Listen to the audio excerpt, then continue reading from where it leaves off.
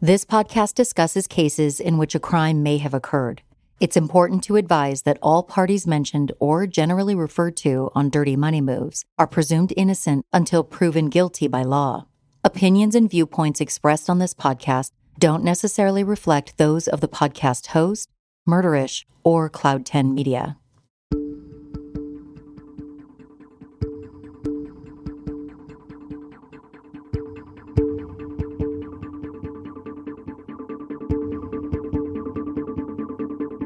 In last week's episode, we discussed the plea deals and sentencing hearings for Tara Lee and her cohort, Angelica Wiggins.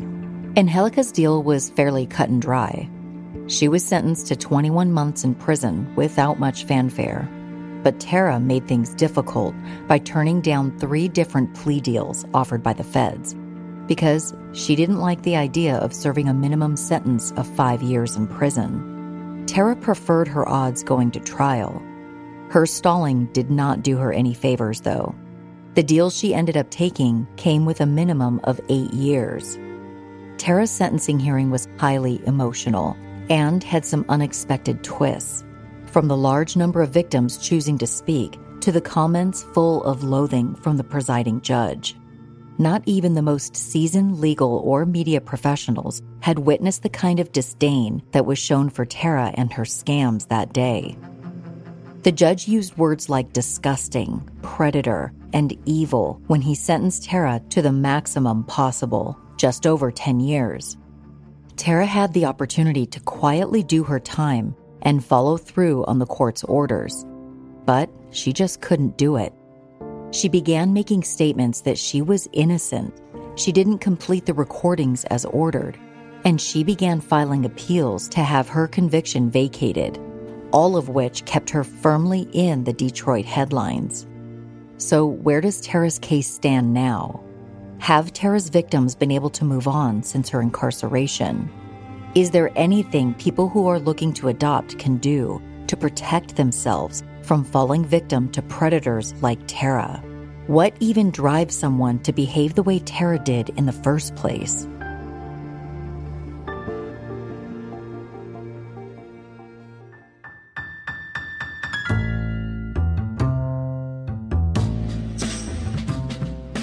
From Murderish and Cloud 10 Media, this is Dirty Money Moves, Women in White-Collar Crime, a podcast that dives into one story told over several weekly episodes. In Season 2, I'm taking you along as I look into a woman with an expensive taste for luxury jewelry and accessories who satisfied her desires by taking money from the vulnerable and disadvantaged. A woman who preyed on the hopes and dreams of hundreds of desperate people, destroying countless families for generations to come. A con artist of the worst kind, whose cruelty knew no limits. This is Episode 6, Time for Change.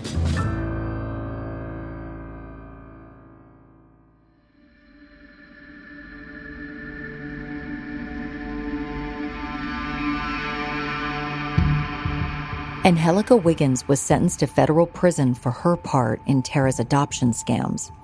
She had, among other things, pretended to be birth mothers during phone conversations with adoptive parents, as she did in this call, which was released by WXYZ-TV Detroit on February 12, 2020, the same day Angelica was sentenced. Yes, are you there? Yeah, I'm here. Say hi, lady. Hi, how are you doing? I'm good. How are you? Good. Had a little bit of morning sickness, but I'm doing good. Hearing the actual recording of Tara and Angelica, how easy it was for them to lie to a clearly vulnerable woman who was overjoyed to speak with her birth mother. It makes you wonder if the two con artists were punished nearly enough. After all, Angelica only served about half of her sentence. She was released on January 22, 2021, to begin 3 years of supervised release.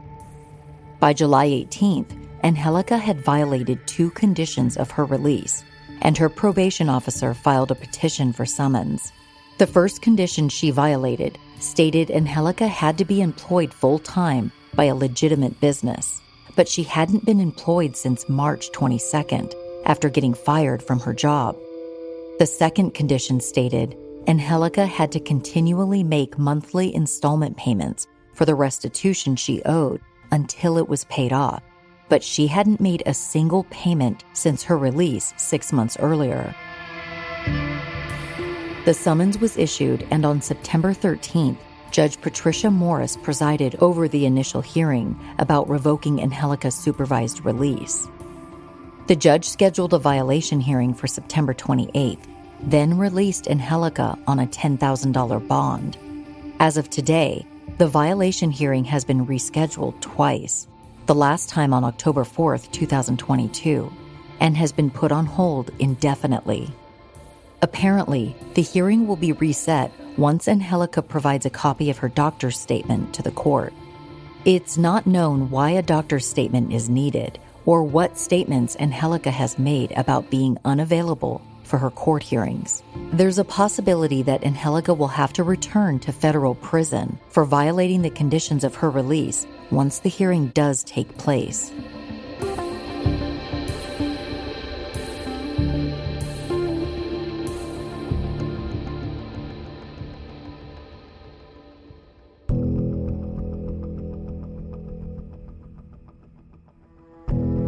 It's been nearly 3 years since Tara was sent to Aliceville Federal Correctional Institute in Alabama to serve her sentence. During that time, she managed to sidestep most of her court-ordered conditions and make enough noise to keep her name in the headlines, which has kept her victims swirling in grief and anger. When Judge Bernard Friedman sentenced Tara, he recommended that she be placed into a maximum security facility based on her lengthy history of lies, deceit, and manipulation. He felt strongly that Tara was a danger to staff and inmates and would find a way to manipulate and profit from people if she wasn't properly supervised. Unfortunately, the Bureau of Prisons, or BOP, gets the final say on where they place prisoners, and they place Tara in a low-security facility. Not only that, but the BOP failed to make sure that the rest of Judge Friedman's orders were being carried out. Remember how Tara was ordered to read and record every single word of each victim impact statement by June 2020? The BOP didn't make sure that Tara followed through on this. I'd bet that Tara didn't exactly remind them that she needed to either. The only reason the oversight was discovered was due to the efforts of WXYZ TV investigative reporter Heather Catallo. She stayed on top of Tara's case and checked in with the court during the spring of 2020 to find out the status of the recordings. Much to the shock of Tara's victims, she hadn't even started the recordings. A spokesperson for the court told Catallo that he thought the recordings were underway. Catallo checked in again in November and December, but the BOP still had not followed through on the judge's orders. Several victims spoke to Catallo about how all of this affected them. It's just very typical her, and she doesn't hold accountability, and now she's not being held accountable in prison, and they're not following through with any of these rules or things that they set for her. We need that closure. It's like a wound that just keeps getting ripped open, and nothing's being done. We can't end this. We can't put it behind us. The BOP gave several excuses as to why Tara's punishment was not being carried out. Apparently, COVID, staff shortages, and other problems at the prison made it impossible to stay on top of things. It wasn't until February of 2021 that Catallo got word that Tara had finally completed the recordings, and the probation department was about to start reviewing the tapes to ensure they complied with Judge Friedman's orders. Not surprisingly, in March of 2021, it was discovered that Tara failed to include all of the victim impact statements and would have to re-record everything. 7 investigator Heather Catallo has now learned Lee overlooked some of those victim impact letters and will now have to redo those recordings. The court expects an update from Lee next month. That update didn't come the next month. Who knows what the excuses were, but it would take Tara another 6 months to complete the recordings as ordered. Aside from Tara not completing the recordings until pushed to do so by outside sources, and the fact that she'd been placed into a low-security facility, there was another part of her judgment that seemed to be disregarded. Judge Friedman had been concerned that Tara would find a way to continue conning people from behind bars, which is why he wanted her in a maximum security facility with less ability to interact freely with people who she could potentially manipulate.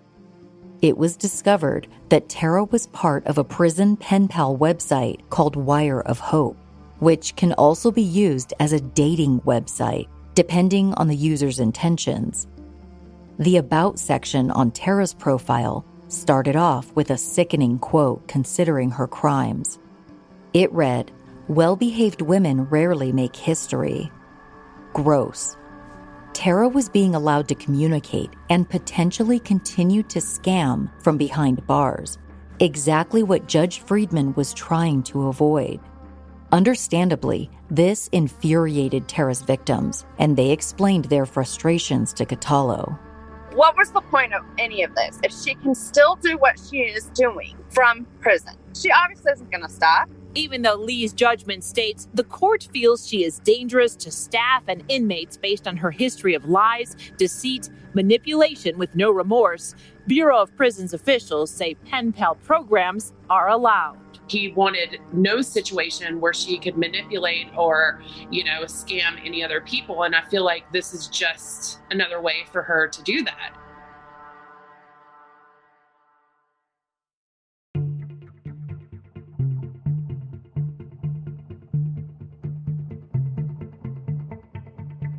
Tara's lawyer told Catallo that Tara didn't receive any money from anyone via the pen pal program, and even if she had, Tara would have put it toward the $1 million in restitution she owed, because she hadn't been paying that either. After Catallo made inquiries to the BOP about Tara being part of the pen pal program, Tara removed her profile from their website. It could have been coincidental timing, but probably not. As if all of that wasn't frustrating enough, before the recordings and pen pal issues were even discovered, Tara had filed an appeal. In September of 2020, just 6 months after taking a plea deal and being sentenced, Tara filed documents stating that she was innocent and her conviction should be overturned. Heather Catallo broke the news of Tara's appeal in February of 2021. Lee filed a motion to have her sentence vacated, complaining about her lawyers and maintaining her innocence, even though she pleaded guilty.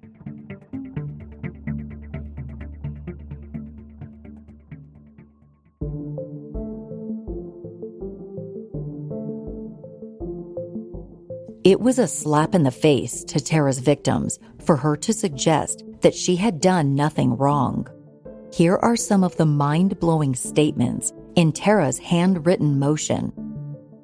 Any families that were not provided with a child were fully refunded all monies involved. Lee ran a legitimate business. Lee's plea was not voluntary, intelligently, or knowingly made. Tara wrote that the only reason she was guilty was because she believed her attorney was giving her the best advice to get a shorter sentence. If she had the ability to do it all over again, she would withdraw her plea and go to trial because, quote, Lee is factually and actually innocent of the charges against her. Tara also added this ridiculous statement toward the end of her motion. No jury of her peers would have found her guilty. The alleged victims in this case were not taken advantage of by Lee. I'm not sure how Tara could possibly think that's true with all the evidence the FBI had gathered against her. If she hadn't stolen money from her victims, how was she able to buy the tens of thousands of dollars of jewelry, let alone all of the other purchases she made? And what about the recorded phone calls where she admitted to committing fraud? It seems like the entire motion was just another manipulation tactic thrown out like a fishing line, hoping to catch some kind of break. It didn't work. Tara's motion to have her conviction vacated was denied. However, her attorney filed another motion, this time for a certificate of appealability, but that was also denied. On August 9th, 2022, Tara's lawyer filed another motion, again seeking a certificate of appealability, which would then allow Tara to appeal her conviction. The motion stated that the original plea agreement was faulty due to incorrect scoring of specific guideline variables, basically saying that Tara's maximum sentence should have been lower. Therefore, the entire plea agreement had to be thrown out. The court disagreed, and on December 9th, that appeal was denied too. The only portion of Tara's motion that was granted was to continue the appointment of her newest lawyer. I'm sure that's not the last we'll hear of Tara trying to get out of her sentence. For now, Tara won't be released from prison until at least 2027, which for many people is way too soon.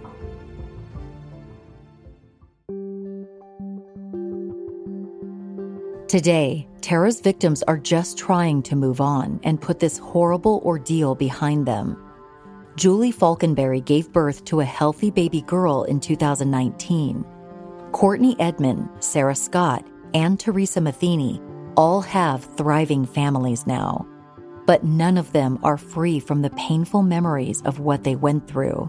Other families will never be able to adopt because they have no confidence in the system now, and they're too traumatized to even try, thanks to Tara. And many of the birth families Tara scammed will deal with regret and shame for the rest of their lives. One woman, Susan Pleva, a birth mother who had her child taken by Tara and who spoke at Tara's sentencing hearing, is still fighting to overcome the loss of her child and the emotional havoc it's wreaked on her life. Susan was also an adoptee, so she has both sides of the story to tell. She calls herself an adoption activist, trying to bring awareness to the other side of adoptions, the less talked about trauma experienced by the birth mother and the child. The victims of Tara's adoption fraud are calling for national adoption reform, new regulations and legislation that would help to keep scammers like Tara from being able to operate so easily. It's definitely time for a change, but it's an uphill battle. And a lot of people are probably wondering after listening to this story how families are supposed to protect themselves.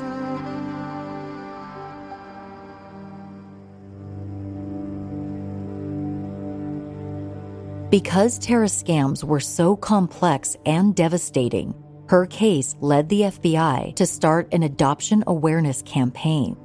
They created a public service announcement about what to look for when considering a private adoption, which was shared on news outlets in November of 2021. The information can still be found on the FBI's website. There are several things you can watch out for when entering the world of private adoptions, whether you're a birth mother or a prospective adoptive family. First, double and triple check the validity of the person or agency you're considering working with. Look for reviews online by searching their name. Check Facebook groups and online adoption forums. Maybe even post your own questions and wait for answers. Make sure whoever you choose to work with is licensed by checking with local and state agencies who keep those kinds of records. No matter how legitimate the documents appear, make sure any diplomas or certifications are valid by contacting schools or agencies that issued any documents. Do not respond to any unsolicited communication to sign you up as a birth mother or prospective adoptive parent. Pay close attention. If the person or agency is difficult to reach by phone or email, there could be a problem. You should be able to have personal contact with a birth mother or adoptive family. It is not normal for someone to control all communication between you and the other adoption participant. You should be able to meet your birth mother or adoptive family as soon as possible so you can ask questions and start a relationship. Make sure to get proof of pregnancy. If the fees quoted to you are inconsistent, or if you're being told to pay expenses immediately to avoid losing out on your adoption opportunity, something is wrong. Likewise, if you're working with someone and they start asking for unexpected fees, alarm bells should be ringing. If they make guarantees about the adoption process, such as the time frame within which you'll be matched, or how quickly and easily the adoption will be finalized, or if they seem to be forcing a quick decision on your part, you should be wary. Adoption scammers, and scammers in general, often try to create a sense of urgency to scare people into acting quickly before they're ready or have had time to do their homework. If you feel pressured, there's likely a problem. Always trust your instincts. If something seems off, it probably is.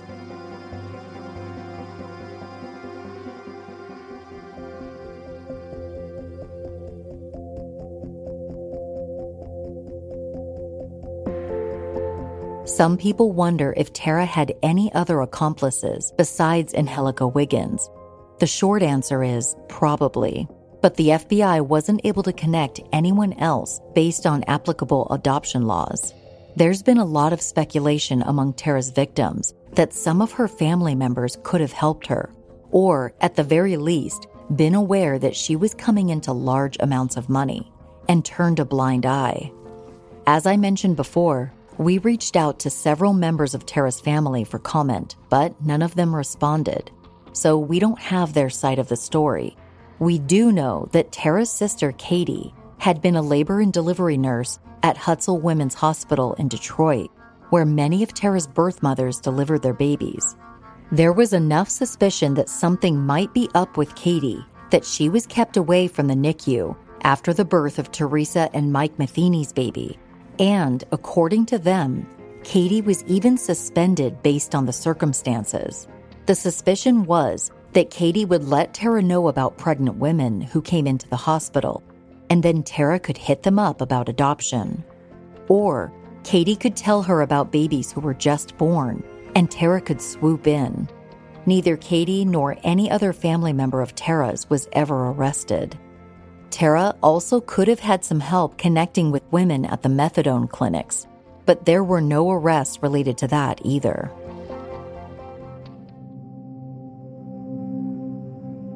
There are a few final questions in all of this, like, why did Tara allow some adoptions to be successful? Was it out of the kindness of her heart? No, very likely not. It's more probable that this was merely classic scam artist behavior. There have to be some successes in order for people to keep coming back. The con artist has to let the victim win from time to time. If Always Hope had never had a single successful adoption, nobody would want to work with Tara. And if nobody worked with Tara, then she didn't make any money. How she decided which adoptions would be successful, well, that's something only Tara knows for sure. The only thing left to answer is why. Why did Tara do these awful things?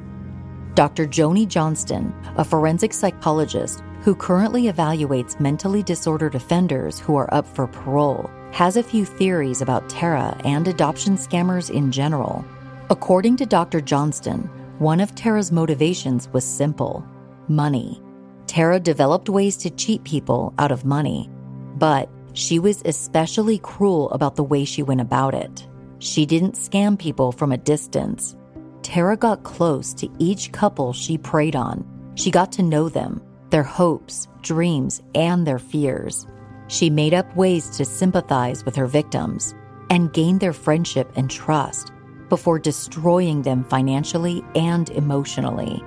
That emotional component of Tara's scams is an actual thing. An emotional scammer, as they're often referred to, isn't interested in money. They're interested in pity.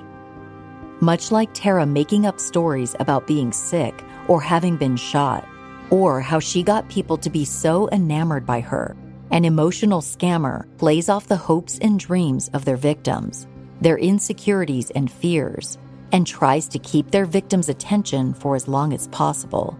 It's that attention that emotional scammers are after. Tara might have also been motivated purely by the satisfaction of the con, being able to get so close to her victims and still be able to deceive them right under their noses. Kind of like Tara being able to get her hands on all of that luxury jewelry, but not feeling the need to wear much of it. It was all about the scam. Dr. Johnston explained in an article for Psychology Today that the bottom line on adoption fraud is that the adoption con artist makes money through deception. Dr. Johnston said they take advantage of a weakness or vulnerability, loneliness, insecurity, longing, or simple ignorance. Then they exploit people at their most vulnerable. And who's more vulnerable than someone who desperately wants to be a parent? Next time on Dirty Money Moves, you're going to hear from two women who helped take Tara down. Talia and Tanya, the two lawyers whose names you've heard previously in the podcast, sat down with me for an interview. Talia and Tanya walked me through how they first came to know Tara, their business dealings with her, and how they eventually helped to take her down. You won't want to miss it, so stay tuned for next week's episode. If you or someone you know has been victimized by an adoption fraud scheme, or you believe you might be working with a scammer, you can report it to the FBI by calling 1-800-CALL-FBI. That's 1-800-CALL-FBI. You can also submit a tip online at tips.fbi.gov or file a report online at the Internet Crimes Complaint Center at ic3.gov.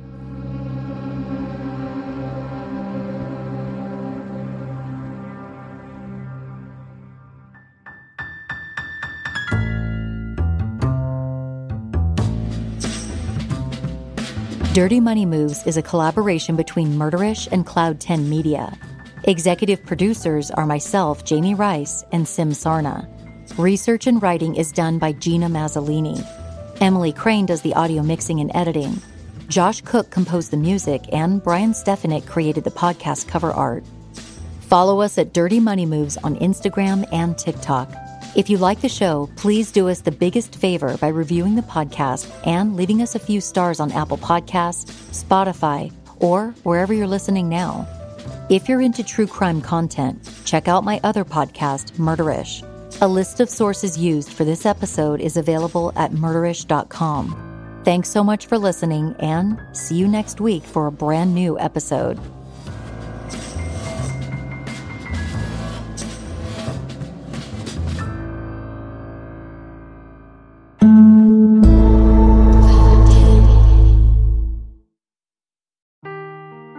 Seeking the truth never gets old. Introducing June's Journey, the free-to-play mobile game that will immerse you in a thrilling murder mystery. Join June Parker as she uncovers hidden objects and clues to solve her sister's death in a beautifully illustrated world set in the Roaring '20s. With new chapters added every week, the excitement never ends. Download June's Journey now on your Android or iOS device, or play on PC through Facebook Games.